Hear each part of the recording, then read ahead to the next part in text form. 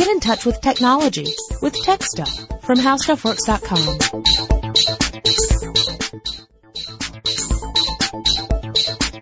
Hey there, everyone, and welcome to Tech Stuff. My name is Jonathan Strickland. I host the show along with someone else, and that someone else is Lauren Vogelbaum. Right, and today we want to talk to you about domestic robots. This is a topic that a listener of ours wanted to hear more about, so we thought, hey, we haven't really covered domestic robots, so let's do that crazy thing, yo. Yeah, when people think of domestic robots, I think that the image that immediately pops into most people's minds is Rosie the Robot from the Jetsons. Yeah, the documentary series. The documentary series from the 1960s. Of what the future will be like.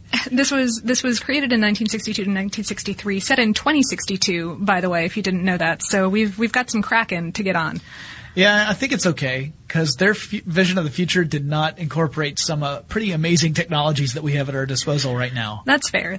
But they did have this giant robotic human life-size humanoid maid that could, sit around and drink milkshakes with you and have a conversation and raise your kids for you. You're too busy space parents, right? So, anyway, Rosie the Robot kind of was this idea of like the robot maid or the robot butler that could take care of all the menial chores that most of us do not like to do. Like it just seems like it's one of those things that takes up valuable time that you could spend fragging people on Halo 4. Doing literally anything else other than washing dishes. Again, they are always washing dishes, dirty. Folding laundry, cleaning windows.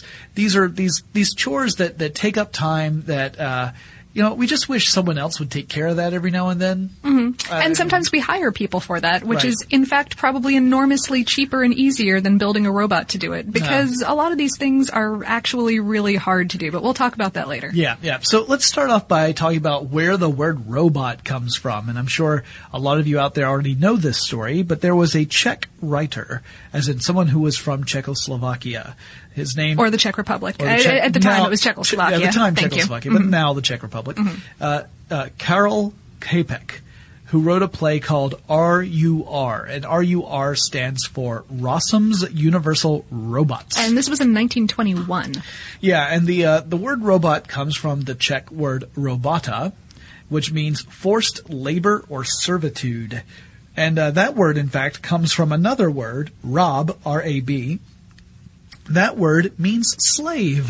Huh. So now in the original form, that did not necessarily mean an artificial life form of any type. A robot could be a person. It could be someone who has been forced to conform to a very specific set of behaviors and to perform those behaviors for the benefit of some larger entity. And this was kind of sure. And this was kind of the crux of the play. It was exploring whether or not it was okay for machines to be used the way that we use people. Right. And so eventually the term robot became more about a device, a mechanism that can perform functions in an automated way and perhaps even in an autonomous way.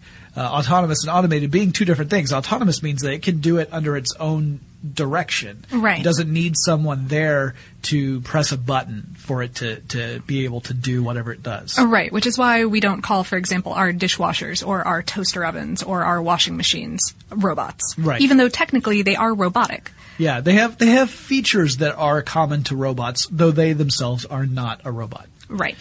Kind of like how I have features that are similar to a human being and yet defy explanation. I'm gonna leave that one right there. All right, that's fair.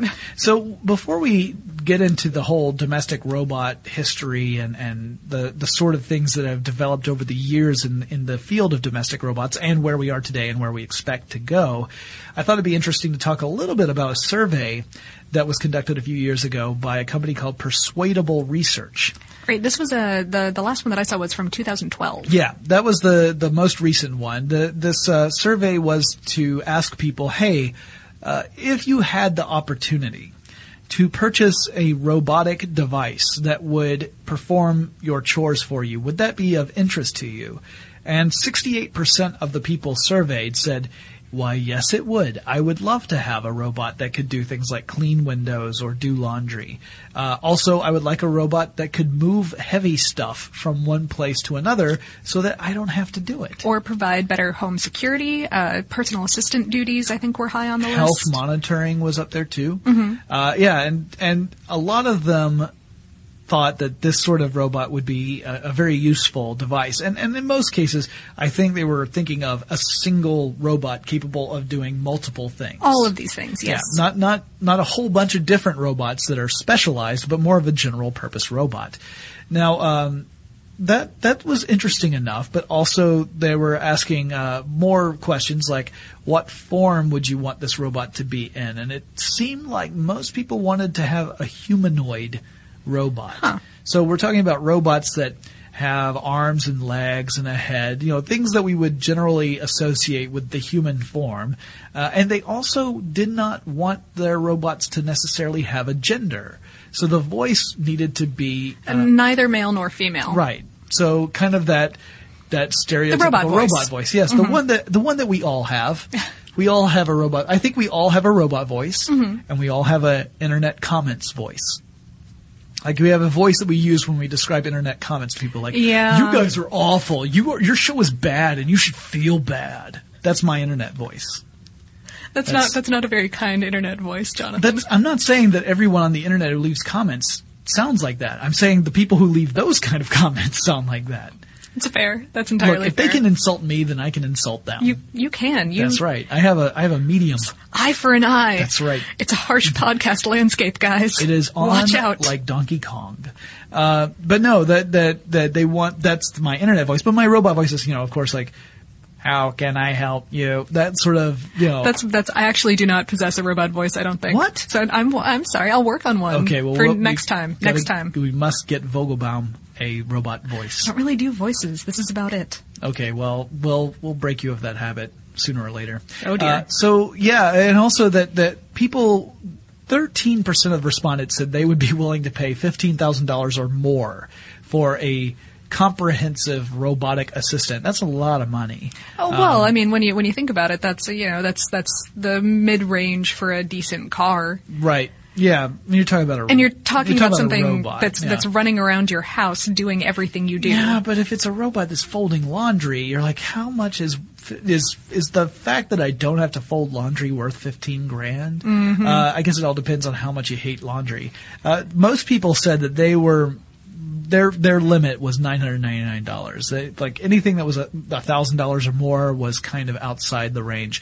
I think that's interesting because there are robots on the market right now, domestic robots that have very specific uses. Like they don't do things outside of whatever it is they were meant for. That are more expensive than that. Like yes. there are pool robots, and we'll talk about those in a bit, that are $1,500. So this is perhaps unrealistic of people to expect that sort of price point. And as you were mentioning before, it would end up being cheaper to hire someone to come and do this work for you, at least over a certain period of time. Maybe you could eventually find, like, how many years would it take for a robot to make financial sense compared to hiring a human being? Somebody go do that math for us. I do not feel like doing it at all. Well, also, we don't have all the variables, right? Well, because you would need to know what's the average lifespan for a domestic robot.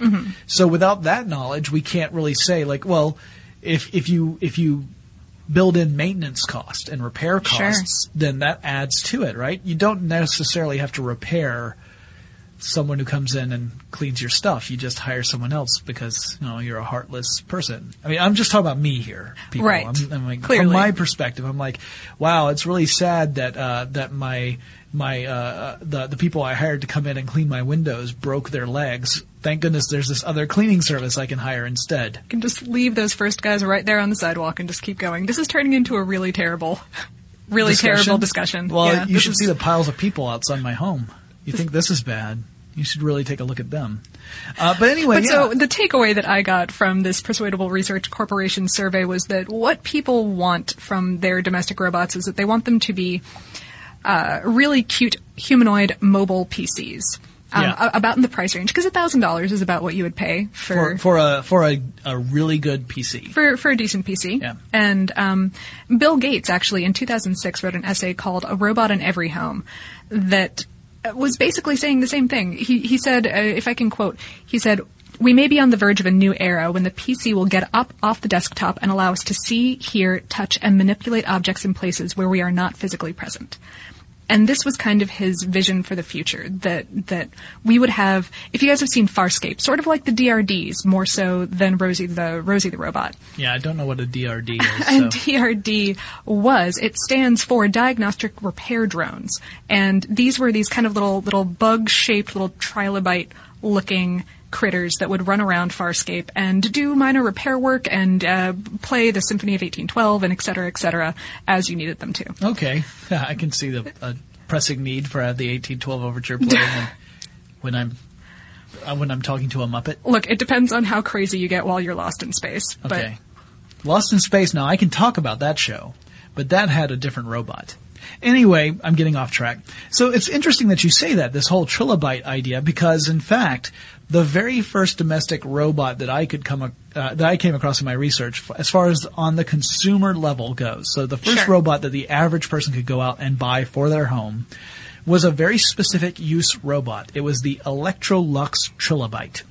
And it was a robot that looked kind of like a trilobite. And it was a vacuum robot. And you've probably seen different vacuum robots. We will talk about a very famous one in a little bit. Sure. But the Electrolux Trilobite was the first robotic vacuum cleaner. And it hit the market in 2001. And the original model used ultrasonic sensors to navigate through an environment. So essentially it's shooting out ultrasonic sound. So these are signals that we cannot detect. They're outside the range of human hearing. Uh-huh. And the signal would emit from the robot, and if it encountered anything, it would bounce back. So like a vacuum bat. Yeah, it was a vacuum bat.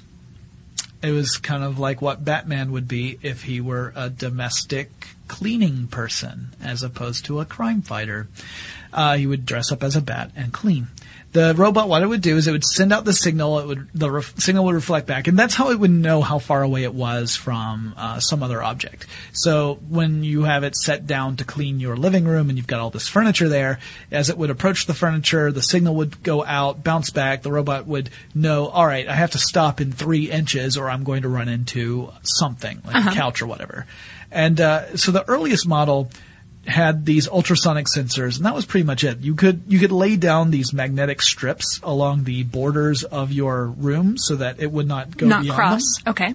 Which is important if, for instance, you happen to have a staircase and you don't want your extremely expensive trilobite robot to go take a tumble down the stairs. Yes, I imagine that those first ones were not at all inexpensive. I'm sure they were quite expensive, yes. And I mean, it's still fairly expensive to get most of these sort of robots because as the years go on, the technology gets more sophisticated, so each model that comes out has more features. Right. The second round of the Electrolux Trilobite also included infrared sensors. Okay. So it made it a little easier for the robot to sense its environment, because one of the problems with the ultrasonic ones was that if it came across something that was like a really sharp curve or whatever, the ultrasonic responses wouldn't be accurate enough for it to be able to get around. Sure. So that was the first one, and it also had a base unit that it could automatically find, again using ultrasonic sensors. The base unit, it sends out a signal, base unit picks it up, it sends out a signal, the robot hones in on that signal. Right? So that it can plug back in and charge. Exactly. So I've seen uses of this in toys as well. So, for example, there was Lego has a series of robots that you can build yourself. Oh, right, yeah. They have robot kits, right? Yeah. And the robot kits come with a programmable base, and the programmable base is actually really cool. It lets you plug and play robot commands into your robot. So cool. So essentially, it's like if-then commands. If this robot encounters this situation, then the robot should behave this way. And one of the things you can do is you can buy different types of sensors to be on your Lego robot. Mm-hmm. And one of them is the ultrasonic sensor, which allows a robot to really zero in on objects. And here at How Stuff Works, for our big holiday party of 2012, we had someone come in with these robots and show them off. And one of the robots had just simple infrared sensors that would allow it to detect when it was coming close to the edge of the play area. Field. Mm-hmm. Right, and it would turn around and come back in. The other robot had the infrared sensors and the ultrasonic, which allowed it to zero in on its opponent, so it could go right after the other robot. Clearly in the domestic situation here, we're talking more about the robot just avoiding damage. Sure. And also avoid damaging other stuff in the environment like your furniture. I think this is a good time to take a quick break and thank our sponsor. And now back to the show. All right, getting back into domestic robots, there's a company that you pretty much have to talk about called iRobot, which is kind of funny. iRobot makes me think of something else. Yes. We didn't even mention Isaac Asimov earlier. I think this is a perfect opportunity before we dive into the company. Yeah, science fiction writer working in, you might be better at this than I am, in the 60s, is that correct? And earlier, yes. And earlier, but I wrote the 3 laws of robotics. Yeah, these were the laws that within the Asimov stories guided the robot's behavior so that they would try and follow ethical programming. The idea being that the basic 3 rules, I don't have them written in front of me, so I apologize for the fact that I'm going to get these out of order and that I'm paraphrasing, but that the robot could not do anything to harm itself. Right. Unless it would mean that it would allow others to come to harm. So in other words, first a robot couldn't harm itself. A robot could not harm other people. Mm-hmm. And there was another one. I think it's property that robots can't hurt. But anyway, the most important rule of all of them was that a robot could not hurt a person or allow a person to be hurt. To come to damage, yes. Through inaction. And that overruled all other robotic rules. So if it meant that the robot would end up being damaged in the process of preventing a living thing from being hurt, the robot would go ahead and override that rule and allow itself to be damaged so that it could save the person. Most of Asimov's stories involving robots had stuff to do with unintended consequences of these what appeared to be ironclad rules. Right, because when you give a logical set to a very sophisticated computer, it may or may not find ways around. Right. And it's not necessarily that the computer is trying to behave in a malevolent way. Sure. For example, here's another example. This is one of those things about the robot apocalypse that you always hear science fiction writers talk about, and some futurists as well. Let's say that you have a super intelligent computer robot, and you tell the robot, I want you to make humankind, I want you to bring about world peace. Mm-hmm. You are smarter than we are. Bring about world peace. It's possible that the robot could come to the conclusion that the reason why there's not world peace is because there are people. All of those pesky humans running around causing wars. So if kill all humans. And then you've got peace. Yay. So, wait, no, not yay. Yeah, that's the classic example. But so, yes. You don't have to worry about your domestic vacuum robot doing that. Probably not. I've known an iRobot Roomba, and it did not seem malevolent, very, very malevolent to me. My dog was not too sure about it. Right. But the dog might have a completely different opinion about the intentions of the iRobot Roomba. All right, well, to talk about iRobot, before we talk about the Roomba, what's interesting to me is that it's a company that was formed in 1990. Oh, wow. By 3 MIT associates. Those 3 MIT associates were Rod Brooks, Colin Angle, and Helen Greiner. And they wanted to bring robots out of the realm of academe and industry. Those were the 2 places where you would find a robot pretty much before 1990, with some exceptions. There were some toys that were right. semi-robotic. I had a very annoying robot toy when I was a young child. Did you? Yeah. All of the noises. My aunt, who didn't have kids yet, got it for me. And, of course. Yeah, that's always the relative who does that. Yeah. Yeah. So there were toys, and like hobbyists had some access to some robotics, and a lot of people were doing DIY stuff. But much like the field of early computers, most people were just kind of going like, what is this thing good for? Yeah. So what can we do with it? Consumers didn't have an option as of yet. This is way back in 1990. And to purchase, yeah. First, their company was called IS Robotics, but they would change that further down the line. And they originally built their business plan on the idea of space exploration robots. So their first designs were for NASA, and they created some robots that were meant for things like lunar exploration and spaceship robot type creations and planetary exploration robots. And these designs allowed them to get some contracts with the government. And the whole point of them making these designs, besides the fact that this was something they were genuinely interested in, was that it would allow them to gain the capital they would need to invest in a consumer robot. Because that's not a small undertaking. Remember, this is a decade before we see the first consumer robot on shelves. So as Lauren was saying before, it's not the most efficient or economically feasible way for you to take care of minor chores around the house. It can be a very expensive thing. So they needed to raise some capital first before they could start getting into consumer robots. They couldn't just hit the ground running doing that. So first they started working on robots for space exploration missions. They developed a robot called the iRobot 510 PackBot. And this was a search and rescue and bomb disposal robot. Oh, wow. So it was used by the military. They still do a bunch of military work, I believe. They do. So, you got to hope that your Roomba does not get mixed up with the PackBot 510. Yes.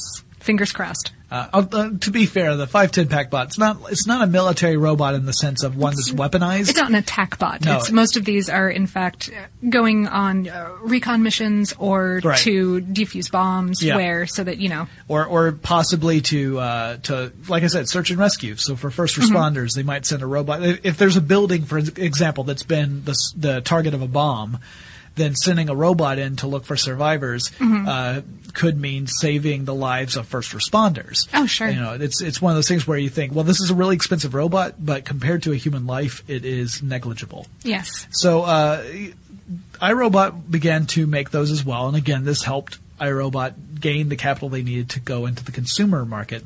And one of the other big projects they did before they got into consumer robots was called Auto Cleaner. And Auto Cleaner was meant for SC Johnson Wax, and is an industrial cleaning robot. And this is kind of the project that inspired a couple of the engineers, once the project was winding down, to look into a way of building a consumer model of a cleaning robot. And that was what would eventually become the Roomba. And it was 1997 when they first started working on it, and the Roomba would not hit store shelves until September 22nd, 2002. Wow.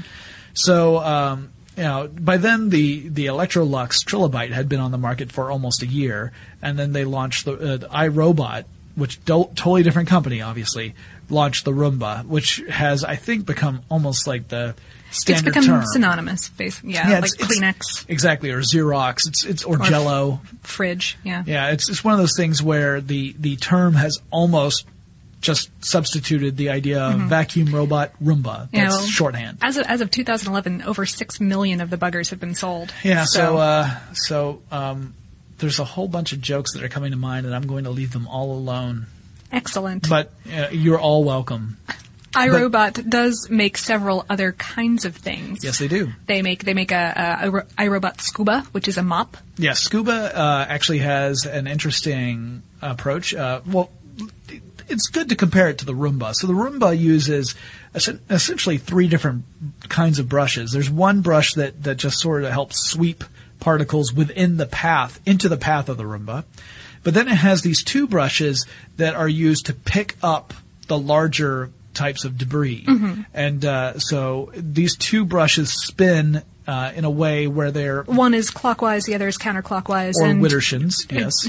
And they use that motion I'm gesticulating, and that's not helping. Right, yeah, they're using this opposite rotating motion to flick stuff up into the bin that is inside the Roomba, the refuse bin, if you prefer, or trash bin. And then it also has a vacuum that uses suction to suck up the finer particles. Okay. Finer being smaller, not of higher quality. And then the Scuba, its method is it has a vacuum as well to suck up loose particles. And then it sprays the floor with a combination of water and cleaning solution. Then uses a rotating brush to scrub the floor. Then it sucks up the dirty water into a waste bin that is separate from the water and cleaning solution bin. So there's two different containers inside the scuba for this stuff. So that way you don't mix the two. Clearly you wouldn't want dirty water to go back into there. No. And then it uses a technology called iAdapt to monitor and respond to its environment. So the Roomba and the Scuba both have to be able to maneuver through an environment and cover an entire floor. Because, I mean, it wouldn't do you any good if the Roomba just kind of wandered aimlessly and then went to its charging station. You go in and like, well, this one meaningless path is clean, but everything else is filthy. Right. So it has to be able to make its way across to move around the entire in a floor. space that was not necessarily intended for a robot to move around in. Right. Because, while humans can instinctively look at a coffee table and go, I shouldn't walk directly into that. Yeah, robots don't necessarily know that off the top. They have to actually be programmed to not do that. Right. We'll get into more of that in a second, too. But yeah, those are the two big ones, Roomba and Scuba. Yeah. I think at CES 2013, or no, it might have been in 2012, they also introduced the iRobot Luge, which is a gutter cleaner. Yeah, I've seen examples of the Luge for a couple of years, but yeah, it's essentially this thing that you put in your gutter and it just kind of goes. It just kind of goes. It goes down like a bullet and then just starts scooping out gunk. Mm-hmm. So do not stand near your gutter while that sucker is going. Do not down. stand in your gutter. That's near your gutter, like underneath. Or under. Ooh, yeah, no, gross. Now remember though, if your head's in the gutter, your eyes are looking at the stars. Just to paraphrase that's Mr. deep. Wilde. That's deep. That is deep. Oh, that's pretty. Yeah, it can get pretty deep in the gutter. Anyway, so there are other types of domestic robots as well. I mean, these were probably the best known because they are because it's a huge brand and they've been around for a few years. Mm-hmm. But there's robotic lawnmowers. Mm-hmm. I think iRobot actually does one of those as well. Yeah, possibly. So they might. I know there are quite a few brands that do have robotic lawnmowers, and so these are. Again, using those same technologies, they're using collision detection to make sure that they don't bang into anything. Most of them have little kill switches inside them, so that if they're tilted or turned over, the blade stops spinning immediately. So that way you don't endanger anyone, like a little kid wondering what this thing is. Hey, I'll put my hand on it. Yeah, that can be dangerous. Mm-hmm. And they also can, you can define the parameters of your yard so that the lawnmower works within those parameters and doesn't, just suddenly like, well, all done here. Let's do the neighbor's yard. Right. And then the next one. So there are examples of that. It works on very similar technologies as the vacuum robots. Another similar robot, window cleaning robots that use suction to attach themselves to a window, and then again with the cleaning solution and the water. I haven't seen any of these. They sound terrifying. There was one unveiled at CES 2013 called the How did I miss these? EcoVac Winbot. I wish I had seen that now. And it's supposed to debut later this year for under $400 supposedly. Okay. And reusable pads to wash and dry. It has a little squeegee in there. So I guess you set it on the window and then it goes. Yeah. So that's the thing. This is another example of why people are a little disappointed. Not that they should be, but they're disappointed in domestic robots because it's not a robot that just comes out of a closet and then takes a look around and says, oh, these are the 4 things that need to be done in this room. Like I need to sweep and mop the floors, I need to clean the windows, I need to fold the laundry, and I need to kick the kid off the TV because he's been on it too long, which is what Rosie the robot could do. I've got one called the Dress Man. Dress Man. Looks like a kind of a mannequin torso, but it essentially uses the robot itself inflates and uses hot air to dry and press shirts. Huh. It's a robotic iron. That's terrific. Yeah, I could use one. I definitely tend to wear wrinkled stuff a lot. I think I iron approximately never. So There's also robots in pet care, robotic litter boxes that self-scoop away. And that's a valuable service. Refilling food and water trays. There are robot pool cleaners, which we talked about. I mentioned that there was a $1,500 one. these are all different levels of sophistication. Not all of them need all the sensors that other ones need because the job they do doesn't require it. So not every single robot is going to be decked out with sensors. Sure. However, the future robots might be decked out with sensors. We've got a lot of development in the robot space. People who want to create general purpose robots that can tackle different tasks so that you don't have, 8 different robots to do all of your chores. You've got one robot that can do all of them. Right. Willow Garage is one company that has been making a lot of waves. Yeah, they've got a robot called the PR2, which stands for Personal Robot 2, the number 2. And it's essentially a research and development platform. It's not necessarily meant to be a robot that a consumer will go out and buy. First of all, it's like around $400,000. Yeah, that's the price tag. Prohibitively expensive for most of us, including myself. But what this is meant to do is it's meant to allow people to build apps, robot apps, that would increase the functionality of the robot. So you might create an app that's a laundry folding app, or an app that's a fry an egg app. And the robot is humanoid in the sense that it has arms. It's got like sensors that are in a head location. Head-like thing. Yeah, it looks like a torso with arms and wheels. It doesn't have legs. It's got a wheeled base, and it's a little. From what I saw, I didn't see like an actual scale like next to a human being, but to me it looked like they came up a little higher than your waist, maybe mid chest area. Is what it looked like. It could be that they're much taller than that, but that's not what it seemed to be when I was looking at the videos. All of the robot videos that I've watched in the past 24 hours are running into my head. Yeah, so I've got no. To be fair, no clue. You were watching a lot of like robots that had nothing to do with this. It was just robots. Just robots. Just robots. It's a hobby. It was Transformers. Michael Bay kick. Stuff blew up. Anyway, I would watch much better robot videos than those. Come on. Nice. Well done. You shall live. So the PR2 robot is really meant for developers to create software for this robot. Oh, right. It's all open platform, open source developing is highly encouraged, and it's mostly trying to get people excited about it. Also, Willow Garage is doing the Turtlebot, which works together with iRobot makes something called the Create, which is a Roomba base that has a loading dock for whatever other stuff you want to kind of shove in there. And it's for home developers. You can hook it up with a Kinect, with a netbook, anything else you want. Cool. And teach it how to do your own stuff. Neat. Yeah, the things that allow hackers more tools to play with stuff is always cool. And the PR2 has some pretty hefty hardware on it. It's got 2 computers on it that have 8-core processors.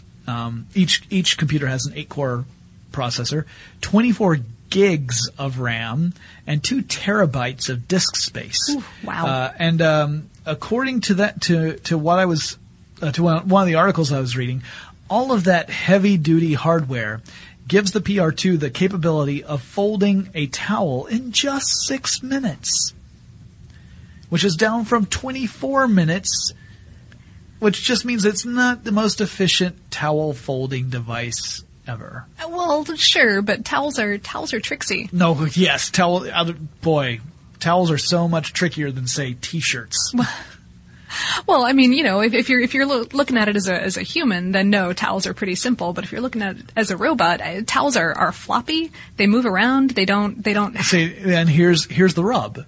This is the problem: is that teaching a robot to do something that's simple for a human is incredibly complex. Yeah, I mean, if you teach a robot how to play chess, for example, chess is one of those if-then statement kind of things. Only so many potential things you can do within a chess game. Sure. There are a lot of them, but there is a limit. There's an upward limit of the things you are capable of doing within the context of a chess game. If you ask a robot, however, to go to the kitchen, pick up a mug of tea, and bring it back into the podcast room, that's incredibly complicated. Yeah, because you never know what could be in the way. I mean, if the environment is constantly the same and the parameters for that task are always identical, That's one thing. But when you're in an environment that's dynamic, that can change over time, maybe there's a chair that's in the way that normally wouldn't be.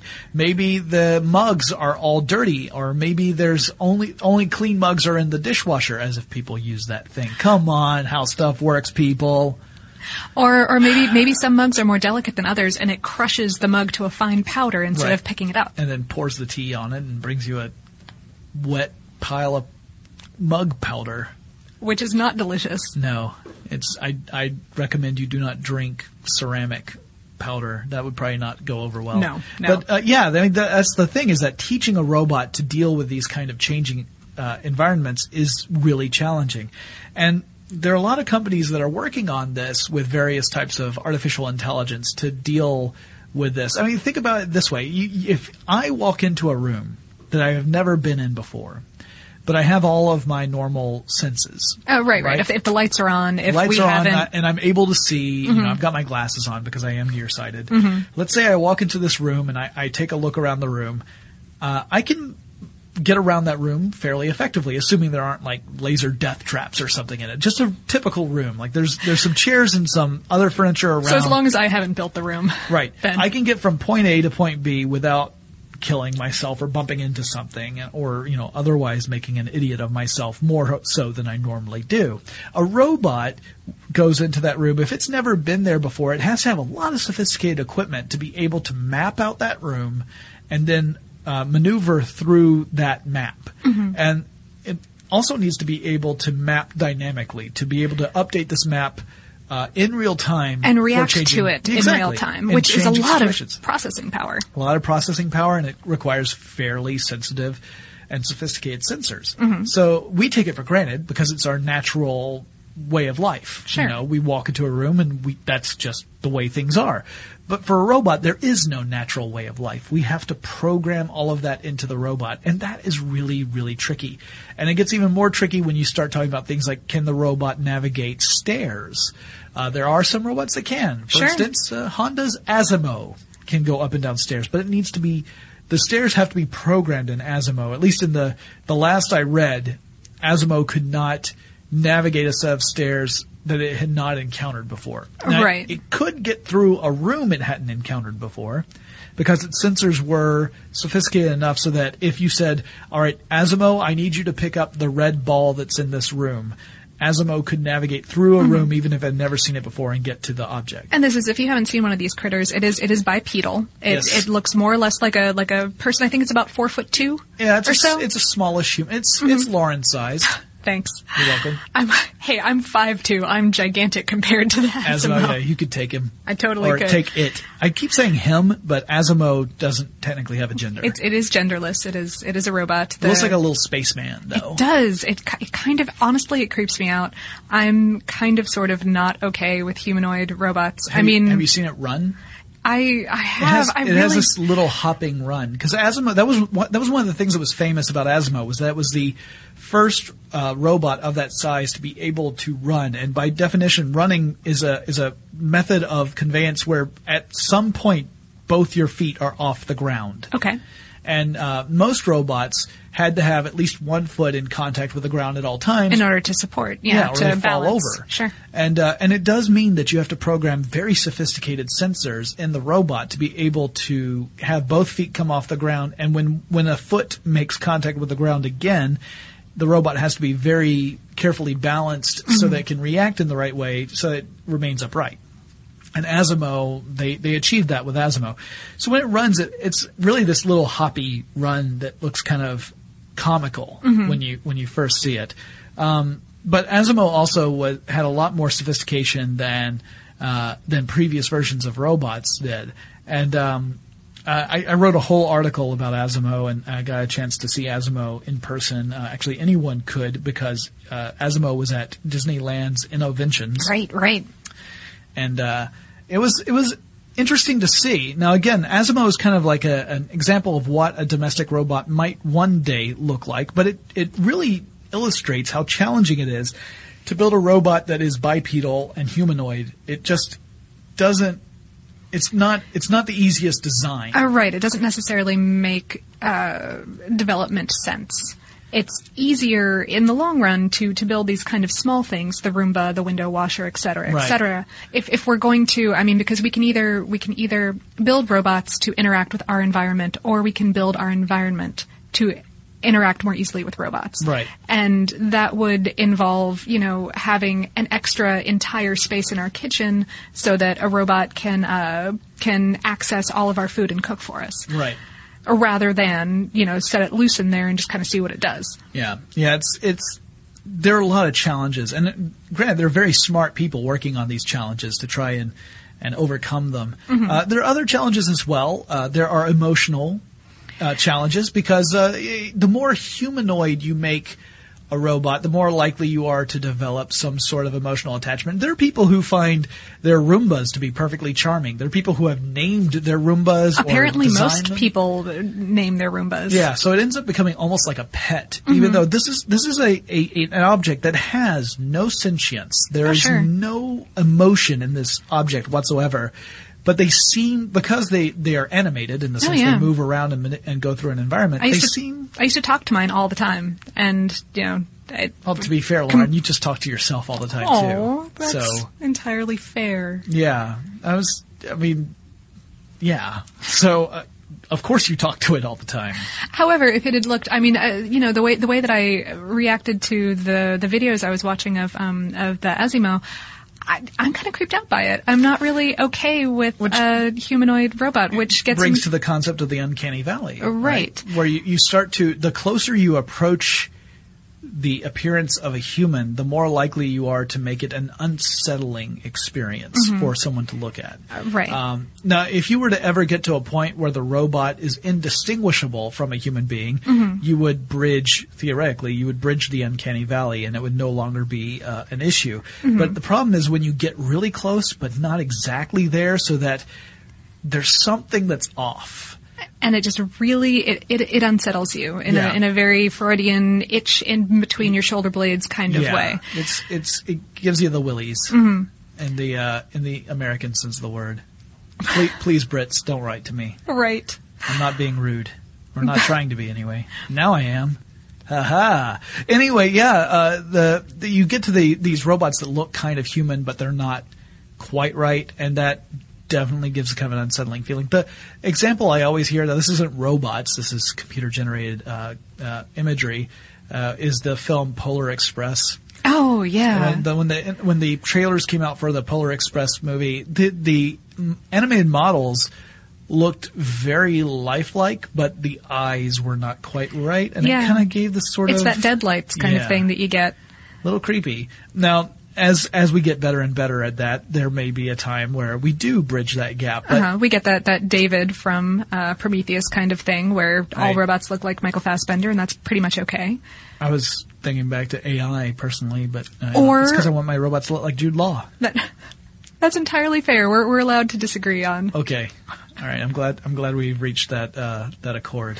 Excellent. We've kind of covered the whole topic here. The future of domestic robots, I think, more likely than not, we're going to see more specification type robots. Robots made for specific use. It'll still be quite a while before we get robots that can be general purpose domestic robots, especially the humanoid ones. I think that's easily more than a decade away, just because the stuff that we can do now is incredible, but it requires so much computing horsepower and such a huge support system around it. It's not feasible for the home. Yeah, the hardware is kind of getting there. Hardware is cheap enough these days that I think that part is on the feasible end, but it's really the software that we do not have the capacity yet to run the programs necessary.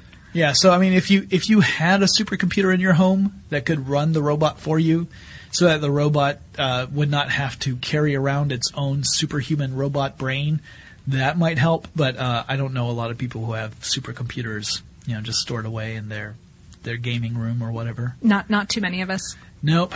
I definitely do not number among them. But anyway, that's kind of the lowdown on domestic robots as they stand now and how they may be in the future. I would love to see robots that come out that have this sort of adaptability, like the kind of stuff that Willow Garage is working on, where you've got these robots that, depending upon what apps you download, they can do different stuff. That's an amazing idea. Yeah, that's wonderful.